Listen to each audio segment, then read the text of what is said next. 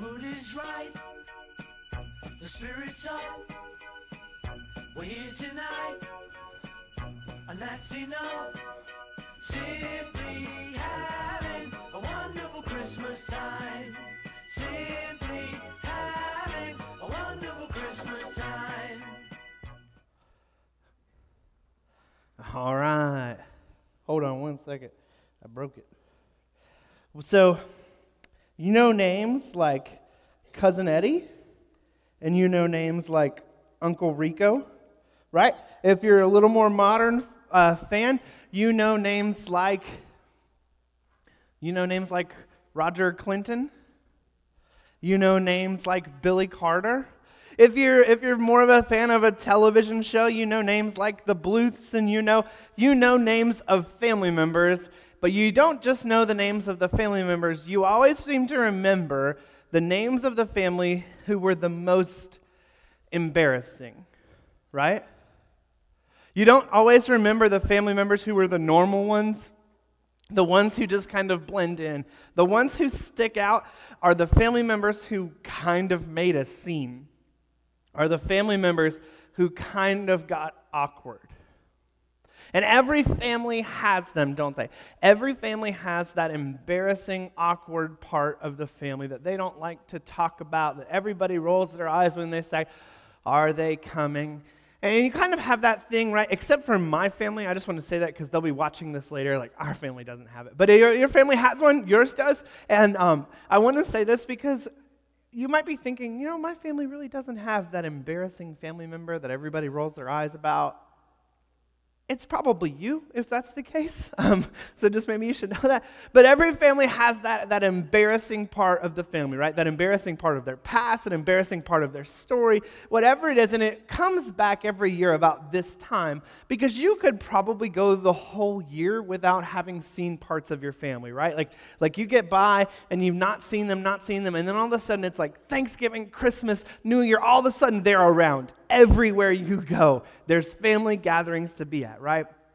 And so your family gets like a little bit more noticeable this time of year. You've hidden them on Facebook. You don't have to deal with them much, but when the family gathering comes and grandma expects you, or you do in honor of your mom, or whatever it is, and you get together with the family, you start to think, this has to be the weirdest family on earth. Right? Like, I think everyone thinks that about their family, or maybe it's just me, but everyone thinks about their family. This has to be the weirdest. Like, not your immediate family, but the extended, the cousins of the aunt of the grandma kind of thing. And you get out there and you're going, these people are kind of strange. Right?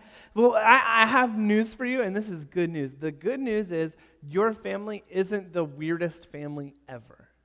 The weirdest family ever you can find in Scripture. And if you open it to the book of Matthew chapter 1, you will find the weirdest family ever. And it starts like this. It says, Abraham was the father of Isaac, and Isaac the father of Jacob, and Jacob the father of Judah and his brothers, and Judah the father of Perez by Tamar, and Perez the father of Hezron, and Hezron the father of Ram, and Ram the father of Amminadab, and Amminadab the father of Nahshon, and Nahshon the father of Salmon. And you could keep going and going and going and going and going.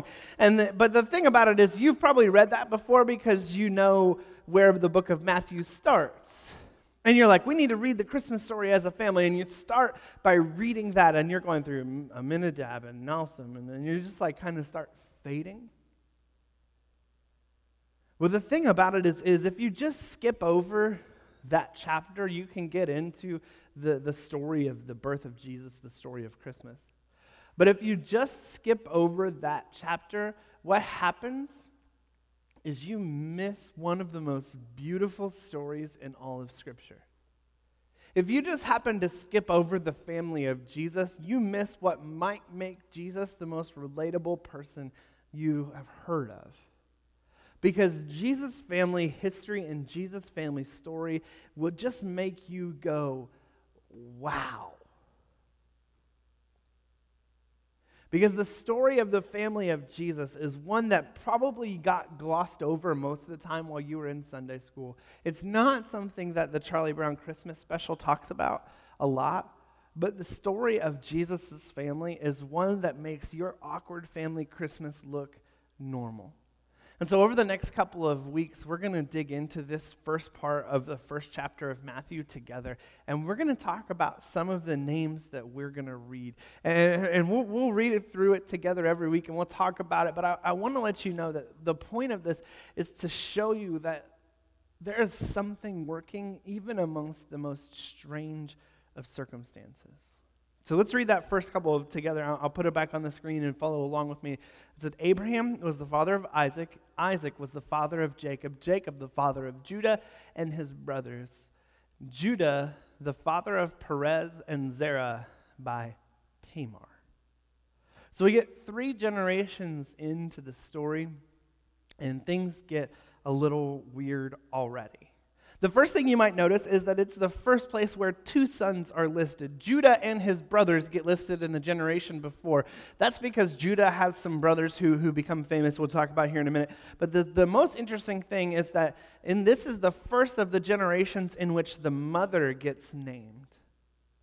The first of the generations in which one of the females, the moms of the story, gets named. And the family story that comes out of the family of Judah and Tamar, I'm telling you, is a family story like you've never heard before. I didn't give this warning in first service because it's just you guys, but in second service, we're actually going to give a warning to families that, hey, this sermon, that might ask some questions about, where babies came from and, that kind of thing, because this story, it gets crazy.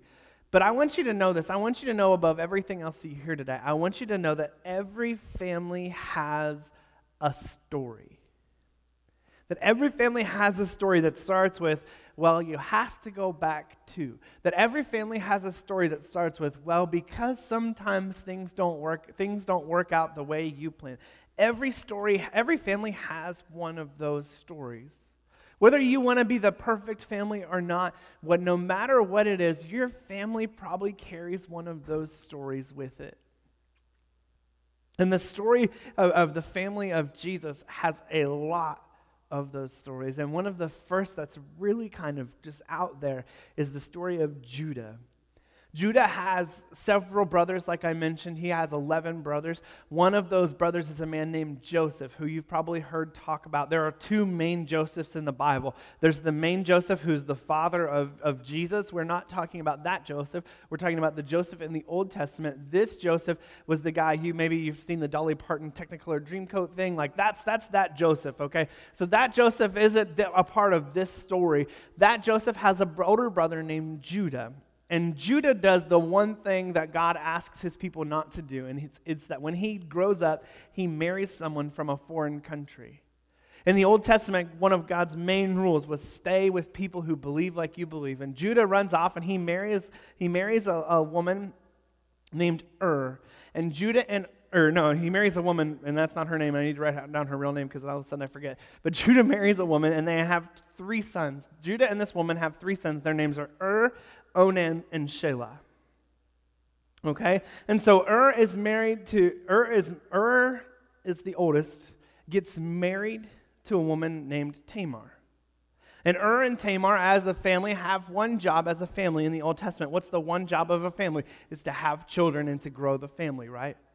But as we'll find out, has some troubles. And it says, Judah's firstborn, was wicked in the sight of the Lord, and the Lord put him to death. And I'm going to do something really weird right now because we're in the middle of this, but I'm going to pray really quickly because this has just been one of those mornings that's a little bit crazy. And I feel distracted and uncomfortable, so I'm just going to pray, and that might make you more uncomfortable, and that's okay too. God, in the midst of our mess, in the midst of the weirdness, in the midst of the strange, you come and you provide rest for us. Remind us of that truth today. It's in your name we pray. Amen. Okay. So Judah is married and has a son named His son marries a woman named Tamar. But is evil in the sight of the Lord, and is killed. And here's the thing about when you read some of the Old Testament stories, and when you read some of the Old Testament stories that we're going to read over the next couple of weeks, you start to think maybe this God character isn't all we've cracked him up to be. Like, this is wild. But what's happening is a very different thing in the Old Testament than what happens in the world that we live in today. In the world that the Old Testament is written in the books like Genesis and the books that we're looking at through these stories, is God is on a mission. And God's on a very specific mission to introduce the world to Jesus. And everything that he does is a part of making sure that he's going to lead the world to Jesus, leading up to the Christmas story, the one that we know. And so there are things that happen and things that God does in the Old Testament that kind of sound strange to us because of the way we operate. But in light of the entire context of what God is doing, it starts to make a little more sense. And so what happens is is doing evil in the sight of the Lord, and God strikes him down. And I want to give this as a warning that sometimes what God did is not telling us what God is doing or what God does. And so I want you to know that the God of the Old Testament, the very God who struck down the very God who is vengeful and who does that, he has those characteristics to him. But I think we're missing the point if we spend too much time worrying about how God would do that to us. This is a different time and place when God was trying to accomplish his will. But because is dead now, it's this weird place for Tamar. Tamar has no children, and as a person in this context, in this culture, Tamar now has no income. She has no protection. She has no family. But the culture at the time had a law that they called the Levirate law, and the purpose of the Levirate law was to protect widows, and it was to say, we don't want you to become worthless. We don't want you to become poor and destitute. So if you die before your husband produces a son with you, it is the responsibility of your husband's brother to then produce a son with you.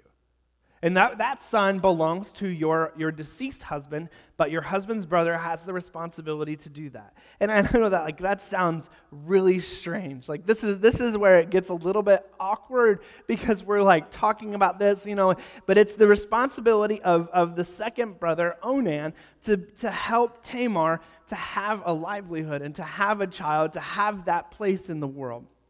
Well, Onan, for a couple of different reasons, isn't really all that psyched about giving Tamar a son. And there's two reasons that there may be. The first is that he's enjoying the process, like he just wants to keep it going. So he's doing what he can to make sure that she doesn't have a son. We're not going to get too graphic, but he's doing what he can to make sure that she doesn't have a son. The second reason that Onan probably doesn't want Tamar to have a son is because then Tamar's son becomes the sole inheritance of the birthright of the family. And so when Onan, trying to keep her from getting pregnant, Onan is doing his best to make sure that he gets as much of the birthright as possible. But as you can imagine, God doesn't take kindly to Onan breaking the law. And so what happens to Onan is similar to the fate that happens to his brother And it says, and what he did was wicked in the sight of the Lord, and he put him to death also. So there's a third brother named Shelah, or Sheila. We'll call him Shelah.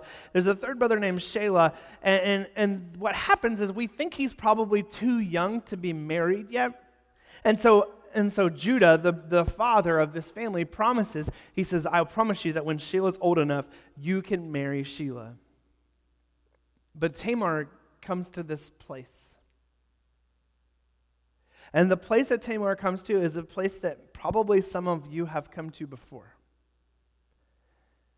And I hope and pray that it's not, but it's a place that some of you might come to in the future also. And the place that Tamar comes to is this moment in time when she is alone. She has no husband, and now she has no children. And so Tamar now has this brokenness inside of her that many people feel.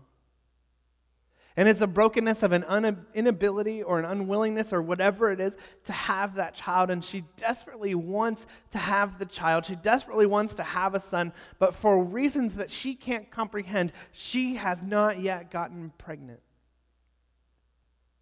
And I want to stop and share because Christmas is a hard time for some of you.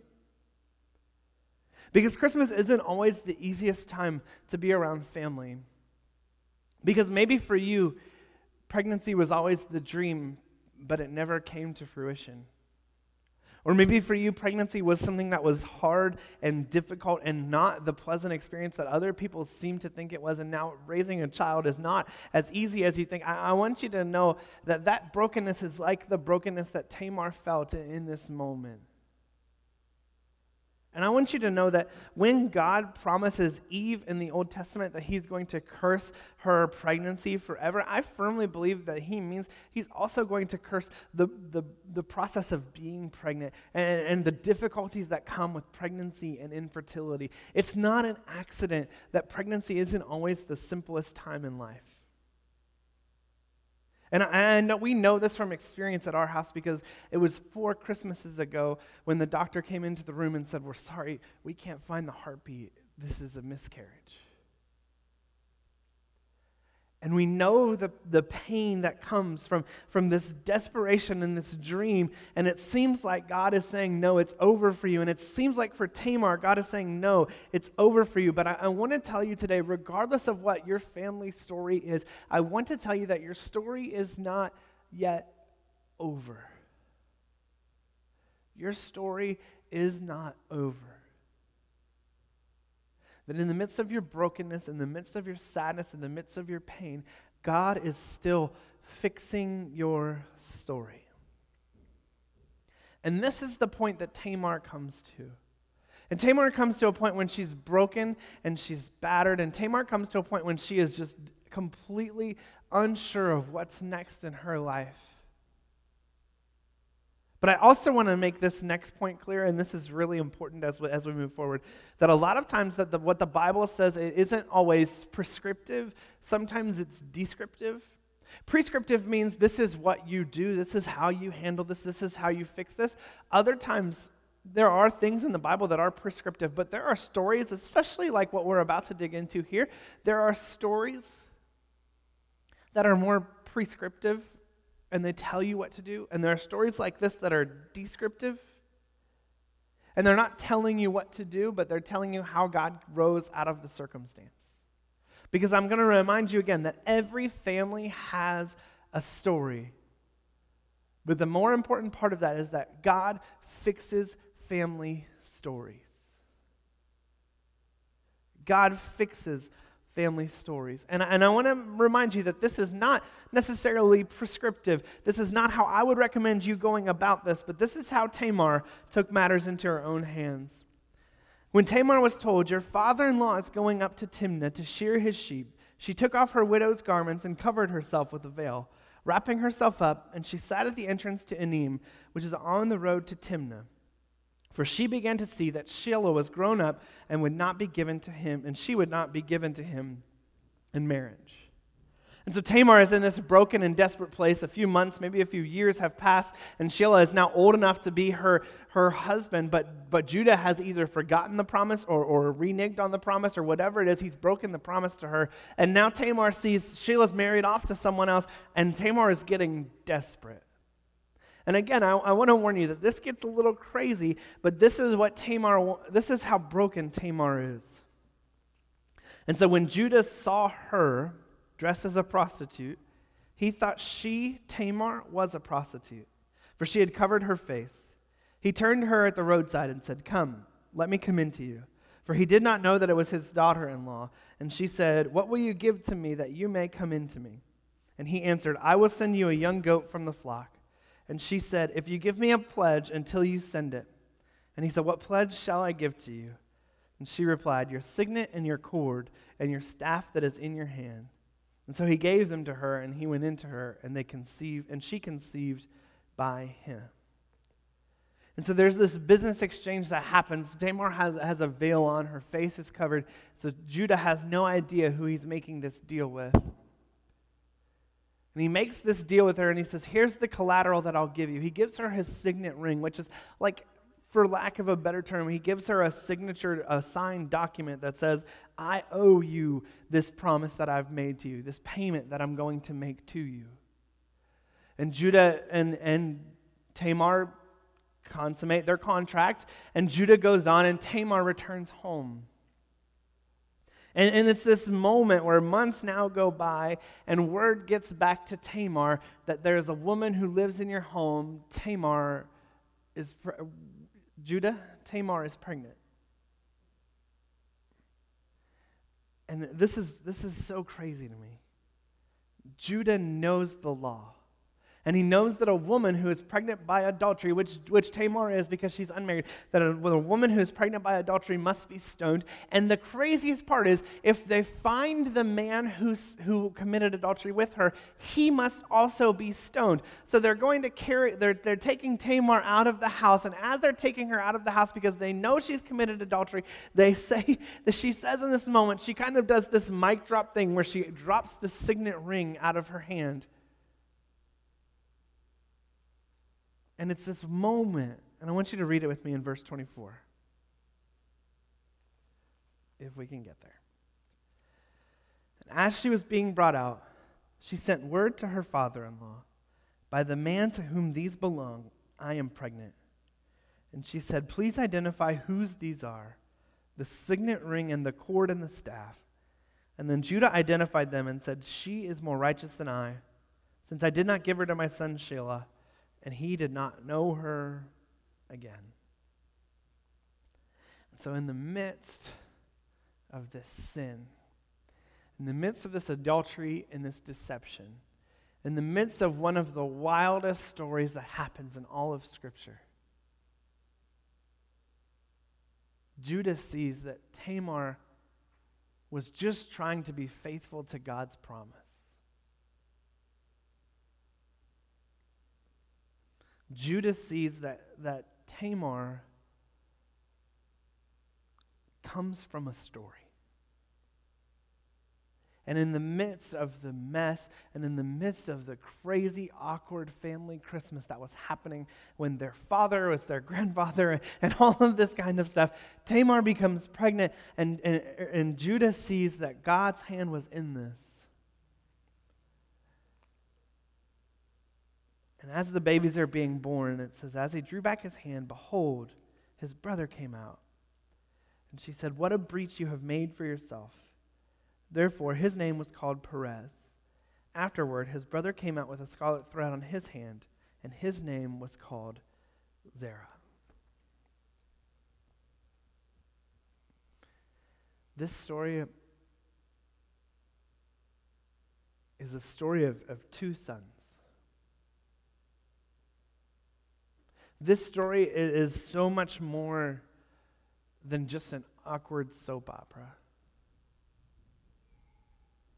This story is my story. This story is your story. Not in the sense that kind of thing, that's what happened, or not in the sense that that's how our family tree was drawn up, but this is our story because you'll notice something very, very clearly. That when you read through the genealogy of Jesus, that it didn't say redacted. That it didn't say this is the part we don't talk about. That when it got to Judah, the father of Perez and Zerah, there wasn't an asterisk that said we don't talk about this.